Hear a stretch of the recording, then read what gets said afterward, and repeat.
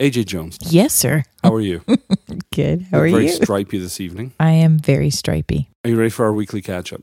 I am. What did we do Monday and Tuesday? We had our final week of the school and graduated our class of 2015. Which is crazy, right? It is crazy. 4 years of school now done. And a total joy to see everybody graduate. Yeah, it's amazing. But marked by sadness and weirdness that we don't get to see them on Mondays and Tuesdays. It does feel weird that tomorrow they won't be there when we go in. You know the other highlight of my week? What? I got a new iPhone. Yes, you did. But it wasn't really a new iPhone. It's just the same iPhone as the one I had before, but they swapped it out because it was a fault with the screen. Doesn't matter. Still a new iPhone. Right. Still joy. And still I got to sit in the Apple store. Right. And got recalibrated. What could possibly be better? The big news, however, for us this week is that John and Carol came in this weekend and are staying with us. Yay! Welcome, John and Carol Ornett. Thank you. Yeah. You guys did so great being quiet for that whole couple of minutes. I know, it was really hard. How weird is it you staying in our house when it used to be us staying in your house? I know, isn't that fun? We're thinking that we should build a new house here and then you can move to Nashville and live in our basement and use Nashville as your hub. That'd be fun. That would be amazing. But I think we might get some fights Probably true. Yeah. from Steve and the rest of the team. We can take them. Yeah. We would have fun, though. We would would. have nonstop fun. We would. But I worry that we would eat way too much good food, We eat a lot of barbecue. I know. too much chocolate. Although, Carol, you've been particularly lenient on me since you've been here about my chocolate consumption. That's because yesterday I kind of overdid it. You didn't want to be the pot calling the kettle black. That's it. Okay, It's not your fault. We did feed you very good chocolate. Very good. You ate chocolate yesterday? I did. The coffee chocolate. Oh, that's it. And I abstained, but made up for it tonight with my Mexican Coca-Cola. You only abstain because you don't eat coffee, and so you Still a don't win. like It's coffee. still an abstinence win. I'm claiming that. All right. For those of you who may not know John and Carol, if you listen to this podcast, you will have heard us talk about them a lot. John and Carol are pastors in Toronto. And remarkably, in 1994, and I'm going to get you to tell me the story in a second, but in 1994, the Holy Spirit visited their church and without any exaggeration or sense of hyperbole, literally brought worldwide revival, which you guys have been stewarding for 21 years now. I haven't had a job for 21 years. In terms of consistency, I just think that's amazing. And I'm sure that this story has been told over and over. But I would love to hear you guys tell the story in your own words. So take us back to January 20th. It's a Thursday night, 1994. Tell us what happened. We were excited and poised for something because we just returned from Argentina, where we had both been prayed for and received a powerful download. Plus, we'd had 3 amazing prophetic words, such as, "You're going to the moon." Clarify for the literal people out there. It didn't literally say you're going to the moon. No, it said that such preposterous things were about to happen that they might as well have said something as far out as, "You're going to the moon." Thank you for clarifying. And so when Randy Clark was invited and accepted to come, he came in a bit of fear and trembling, thinking, it's only ever happened once before. And we're like, well, whatever happens. But he shared about how he had been rescued by the Lord from very discouraging, bordering on depression. And the Holy Spirit came into his life through successive seeking more of God at Rodney Howard-Browne meetings here and there, and he received an impartation. And so I invited Randy to come and shared his heart, and in the end gave an invitation for those who would like him to pray for them to come forward, and he would pray. And that's when it all happened. How many people are we talking about? This is a Thursday night. About 130, I would guess. Okay, so 130 hungry people, Thursday night, not a normal night you'd come out, just a regular altar call. Yeah, I don't know how hungry, but certainly curious and trusting enough to come along and see what's going on. All right. So far, so good. We've been in church services like that 100 times. And what happens? It's the dead of winter. It's, cold, snowy. And there we are in there. And in the midst of that, when Randy said, come, people endeavored to get up. And that's when God's power hit them and virtually flattened the room. And this great commotion arose. People wailing, crying, laughing, shaking, falling, etc. And we're all there a bit bewildered. And Carol, I'm not sure what your recollection is. I was just thinking, oh my gosh, this is fantastic. Lord, Holy Spirit, you have come. And then I remember looking at Mary Audrey, who was our women's pastor, and she was in another room, came through the door. Her mouth went open, and she fell flat in her face and couldn't speak for 45 minutes, which is unheard of. But the whole room was just in chaos. It was just she like was a out bomb drop. For 40 minutes on the floor. Yeah, she was. It was incredible. And had you guys ever seen anything like that before? Never. Not to that degree.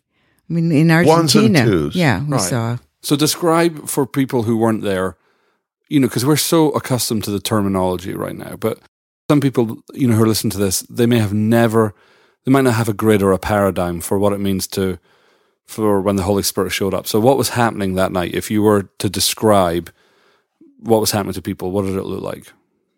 People got so filled and overflowing with the presence of God that they were debilitated and unable to not only stand, they were unable to stay sitting in their chair for the most part. And people were just all over the place, totally overcome by God's power, presence, and love. So bodies on the floor, Yeah, people they were laughing. crying, Legs up in the air. legs up in the air, shaking, just bouncing up and down on their seats. Oh, I mean, some were running, and it was just like a bomb dropped. And in the scriptures it says like the Holy Spirit fell. Right, Well, before this, we had no grid for that. right. But boy, we sure had it after that night. And Randy at this point is just super nervous, super meek. I mean, Yeah. I think one of the criticisms people have is, these meetings, you hype them up and it's all emotionalism. But it sounds like Randy was A, super nervous about speaking. Yes, he was. B, it doesn't sound like it was very hyped up. He was just like, I guess if you want me to pray for you, come forward. I That's guess. exactly right. And then the Holy Spirit showed up. So how do you, talk me through what happens next? So that's Thursday night. It's the most glorious thing that's ever happened. Then what do you do? How do you go home from that meeting? Very late. Excited. Right. And excited about what's going to happen the next night. Is God going to show up again? Because we didn't know. Like, it happened once. But sure enough, it happened again the second night. And by then, the word had started to filter out a little bit, so there was more there on the Friday night. And the same sort of thing happened, at which point I said, Randy, we need to keep going with these meetings because we had only planned 4 nights. So I think by the time we got to Sunday, we called his wife, and she agreed that he could stay 2 more days. Am I remembering this correctly? But when you asked him to come for 4 days, he didn't want to because he only had 3 messages? Yeah, he wanted to bring his youth pastor with him because he said, I only have 2 messages. Oh, Two so, messages. He needed someone else to bring the other 2. But actually, what happened was he brought 1 of those messages and Randy did the other 3 because obviously things had exploded for him also. And he came sort of wondering, oh gosh, we don't know if anything will happen, but he had a profound prophetic word that he was to trust me now, says the Lord, because I'm going to begin to really use you. So this is it. And at home, it was really funny because we would get home really late right. because we didn't want to miss it because we didn't know whether God was going to come again tomorrow night or what. Right. And so there would be John on a phone and Randy on another phone, and they'd be calling everybody that they knew.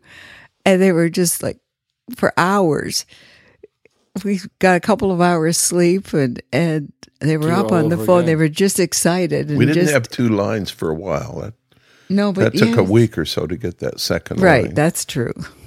And then how do you go from 130 people to, like, when did you start running into problems with space? Because word spread really quick. Really quick. I would say within 2 weeks, we were maxed. Yeah.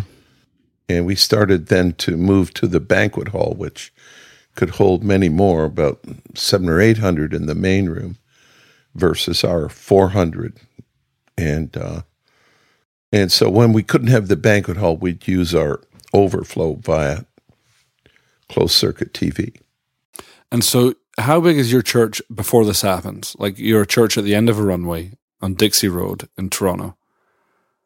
How many people are coming to your If church? you counted them all, including the ones who didn't come, about 400. Right. Including the ones who didn't come. I only then- came once a month or Right, something. right. Yeah. And then within, I mean, correct me if I'm wrong, but within a month or so, you have thousands of people trying to come to your church. Yes. And our people can't get in. Sunday morning, there's a lineup, Yeah. like starting, like Couldn't get a chair. couldn't get a chair, couldn't get a parking spot. And Was- at what point were you guys saying, this is bigger than us? You know, like, do you remember the first time we were like, oh my God, like when people started coming from England and Australia, like at what point did it tip you over to think, this could be something? Well, I think by the time we'd gone into our second week, we had a team meeting in our favorite restaurant. We had a back room in the restaurant. The lady was a Christian and a very good friend, and that was our war room in there. And I remember saying, guys, we need to plan, because this could go on for a long time. And Azusa Street went for 3.5 years.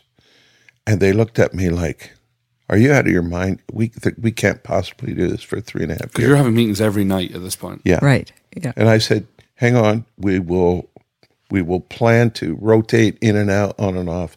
This will have to be a team effort, but we are not stopping.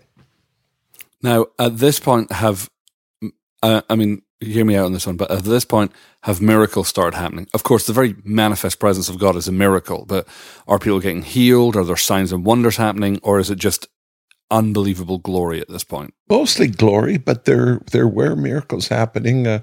One guy who came in totally deaf, it was like a boom, and both of his ears opened up. Nobody prayed for him. He just Nobody stepped on the prayed for him, premises. just walked in the room. News like that will spread. Yeah.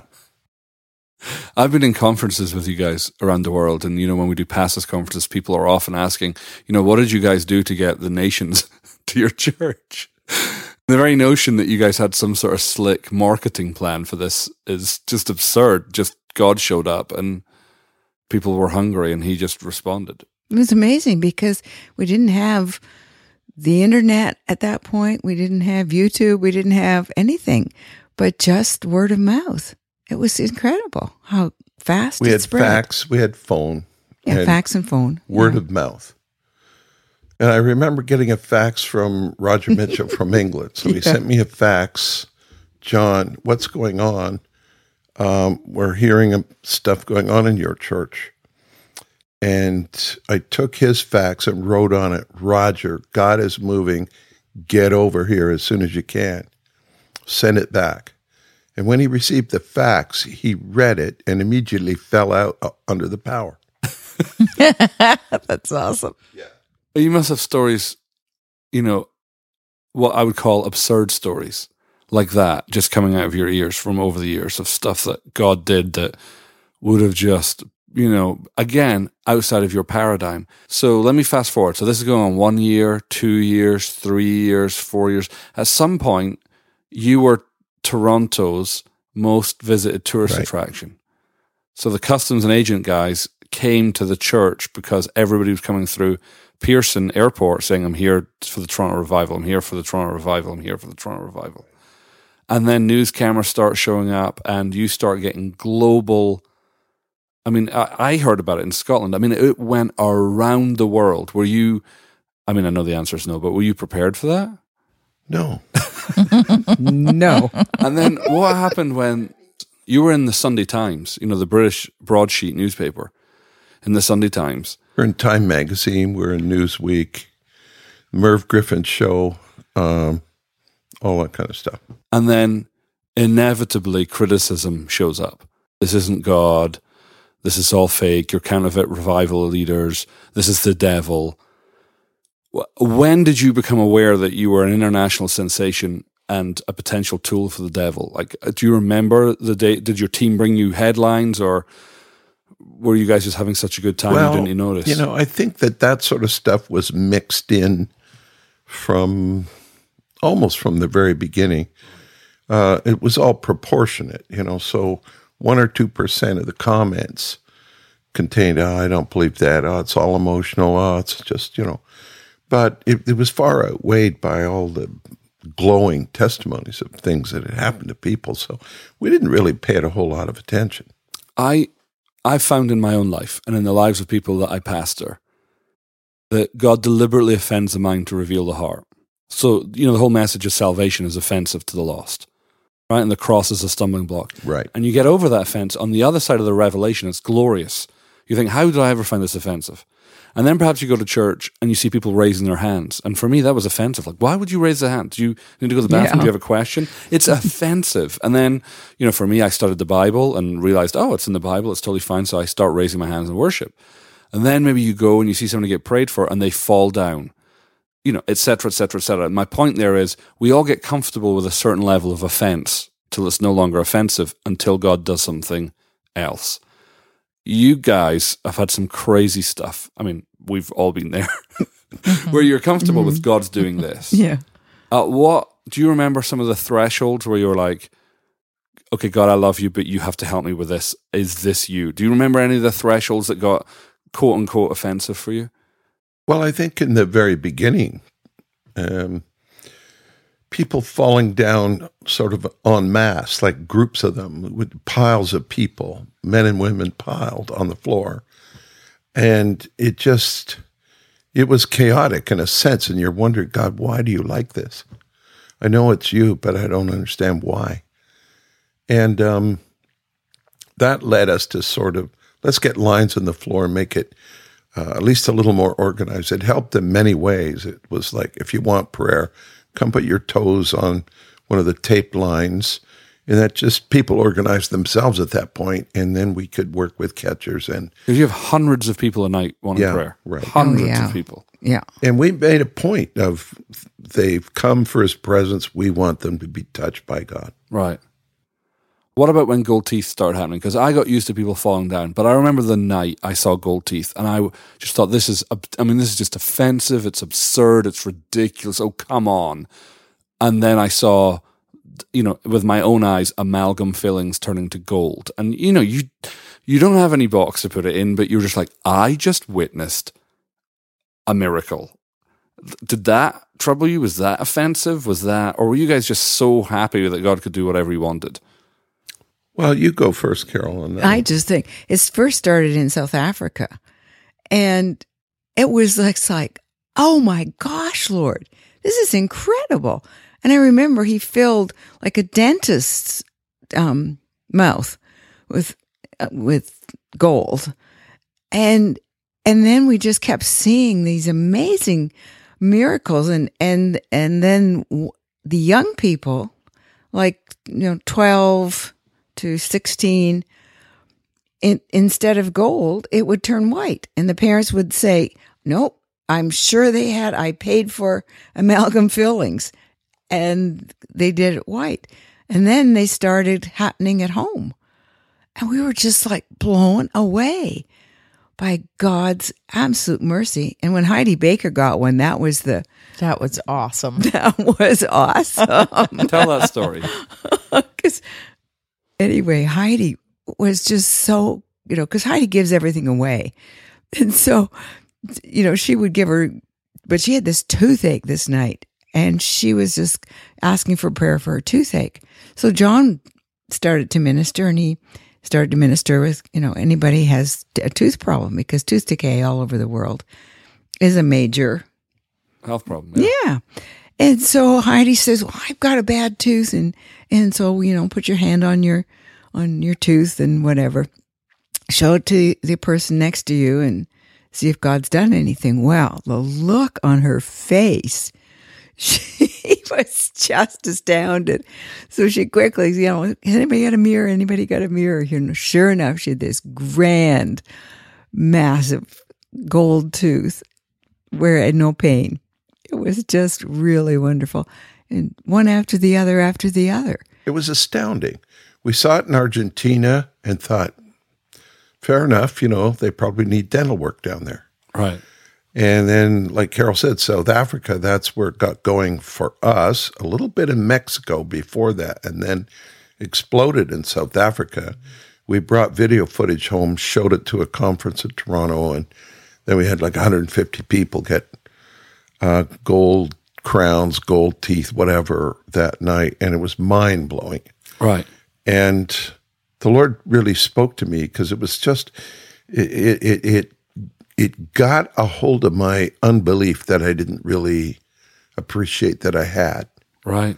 And he's reminding me, how is it okay in Argentina, but you don't think I can do stuff like that here? And so, we just had to realize nothing is impossible with him. For me, the gold teeth was one of the ways that I won some people to the Lord from National, because they wanted to come over and see it, because I've been talking about it. And then one of the VPs got a gold tooth and gave his life back to the Lord, which was amazing. But it was quite funny. I brought 6 people in, and, one of them got a gold tooth, and the rest, they were all unsaved, and none of them were offended at all. They weren't offended by anything. The people on the floor, nothing. They were just like, sure, why not? Why couldn't God do that? So I thought that was quite funny. Well, it is amazing, isn't it? And the criticism and the surprise often comes from Christian people or religious people who are into it only up to a certain level. Right. And so when you go deeper, or when the supernatural becomes more obvious and evident, then they're shocked, really, and they're trying to find reasons why that couldn't be, because it's not part of their experience. Yeah, help me justify my uncomfortableness. Yeah. It's crazy. Randy described it so well one time when he talked about many evangelicals live in a culture of unbelief. Right. Yeah, that was my experience my whole life growing up. I have to be wary of anything to do with emotion, anything that can't be tested or assessed. And how do you, quantify what God's doing when he doesn't want to be in a box, when he's, deliberately purposing to offend the mind? That's a tricky one. Yeah. But the and child, it's a stumbling block, and it's intentionally there as a booby trap.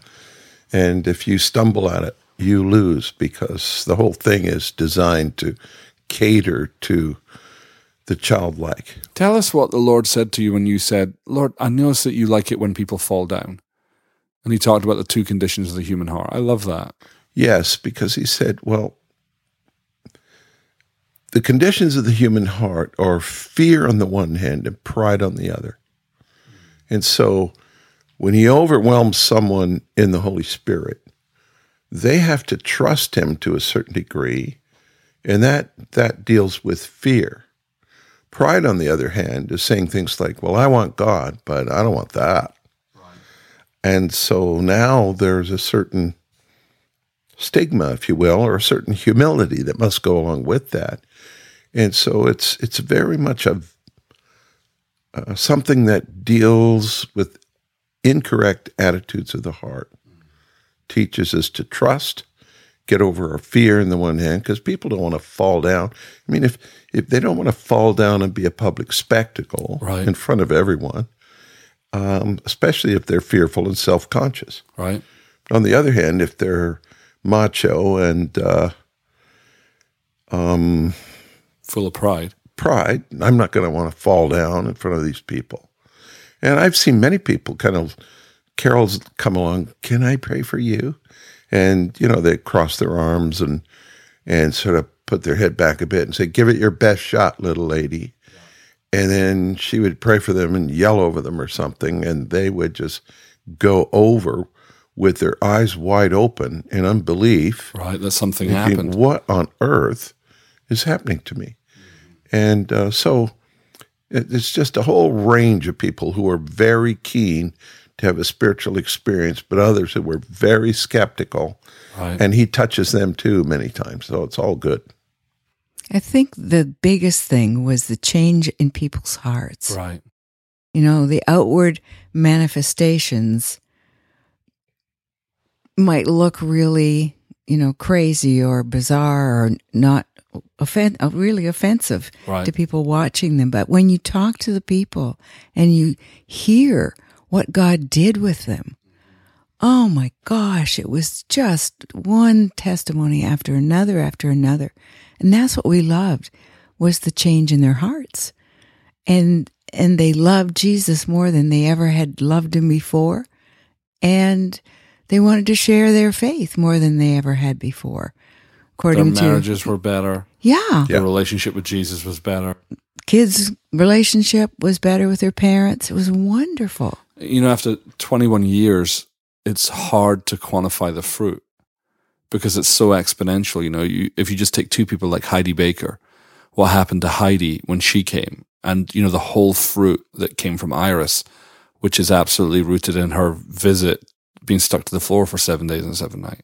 Or you take someone like Bill and Benny, who came hungry for God and realized we'll give the rest of our life for this, and everything that's happened out of Bethel. I mean, our lives, like, AJ and I were just having cause to reflect that, in one very, very real sense, I wouldn't have the wife I have if it wasn't for the revival, if it wasn't for you guys. And so we're just one I'm couple. pretty sure I'd be dead Right. if it wasn't for. But then, we just graduated all these students this year. That would never have happened Right. had God not poured. It's just this amazing outflow of what God's done and the knock-on effect in people's lives. And for 21 years, talk to me about how you guys didn't screw it up. Oh, God, oh, God. Right, but seriously, can you imagine if the Lord just woke you up on the 19th? It was like, hi guys, how are you? I don't mean to freak you out speaking to you audibly and everything, but just so you know, tomorrow I'm going to give you the longest running revival in church history. Don't screw it up. Like, you would have freaked out. And so in the end, he just drops it on you and lets you manage it. But what would you say are some of the things you learned how not to screw up in international revival? Give us some of the things. Because there's not a handbook written for that. I think, John, his love for people, and he just so loved to see the testimonies. And so it was testimony driven rather than a person driven. Right. And he would share his platform all the time and, encourage me to speak and encourage others to speak. And so it wasn't sort of a one-man show. Right. It was everybody. And people would come and they would say, well, John and Carol weren't even there. Right. And there was some kind of worship team that was okay, and I don't remember what the speaker's name was, but God met me. And that just, we just loved that because it was, it took the pressure off. It was all about what he was doing, not our own striving. And again, I think your love, John, for sharing his pulpit and sharing, having people share their testimonies were two of the things that. That's a huge lack of control. Yeah. Well, I really have a desire to see it be kingdom-wide and global. And so we've always realized that, hey, what God wants to do is so much bigger than us. And he's graciously given us a portion, but it's so much bigger than us. So part of our job is raising up people and giving them visibility, those that we feel good about. We want them on our platform so that hopefully they'll catch fire and go home with it. Wow. And many, many did. And so you named a couple, but there's so many of them, like David Campbell from from England, and Terry Appel from Australia, and Frank Houston from Australia. These guys went home with it, and it all erupted in their churches. Wow. And they, took ownership for it and kept it going and going and going and going. And so that's what we want to see. So our motto on the church, even before it broke out, was that we may walk in God's love and then give it away. And so we just kept giving it away as much as we could. Hey, more on you, fire on you, have more. And people would get so touched. And it was not uncommon to see people out under the power for 2 or 3 hours. Unbelievable. We had a guy just 2 months ago at our leaders conference. He was out for 7 hours. Wow. And when he came around, He really had to go to the bathroom. he had a revelation of God's love. Oh, I'm sure. And I'm sure he had to go to the bathroom too. But he never said that part in his testimony. I probably wouldn't have either. So what we want to do is fill the earth with his glory. And Carol and I learned early on that we could proactively facilitate that by praying for a person and then continuing to pray for that person. So the blessing that they were getting went deeper and deeper and more intense and stronger.